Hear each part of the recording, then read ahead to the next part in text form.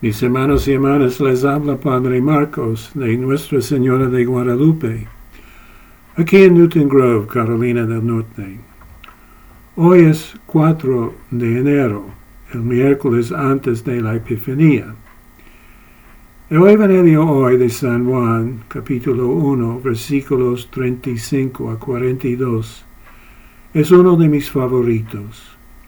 Nos habla de este encuentro entre Jesús y dos discípulos de San Juan Bautista, quienes hicieron caso a sus palabras en cuanto a Jesús. Este es el Cordero de Dios. Y pues le siguieron a Jesús. Y con eso tenemos esa pregunta de Jesús hecha a ellos, pero se puede hacer a cualquier ser humano que entra en este mundo. ¿Qué buscan? ¿Qué buscas? De veras, ¿qué busco yo? Dinero, placer, poder, puestos, fama, prestigio, control. Son unas posibles respuestas. ¿Cuántos han contestado así? ¿O busco yo lo que es duradero, lo que sostiene de día en día a lo más profundo de mi ser? ¿Busco vida eterna? Esos dos discípulos son curiosos. Están en búsqueda. Maestro, ¿dónde vives? Y con eso oímos lo que es la invitación que ha sonado y resonado por los siglos hasta el día de hoy. Una invitación ofrecida no solamente a ellos, sino una vez más a cada ser humano que entra en este mundo. Vengan y lo verán. Ven y lo verás. Y ellos fueron y vieron y fue suficiente, más que suficiente.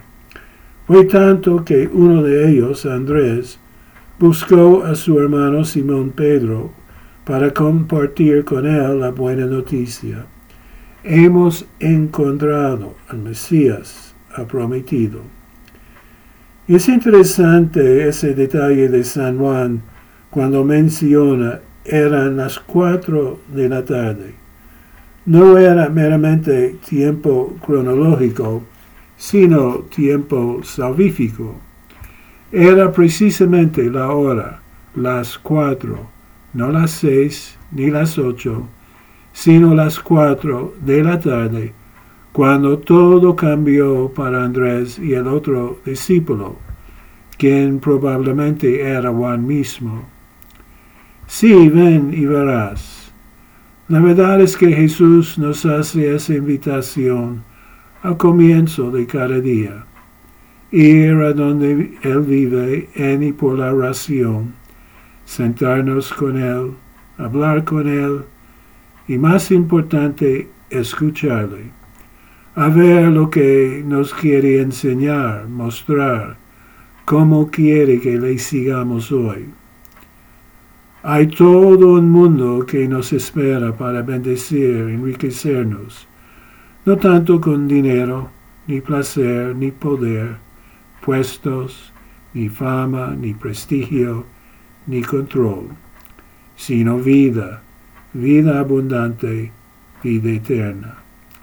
Lo único que tenemos que hacer es ir y con eso lo veremos. Que así sea.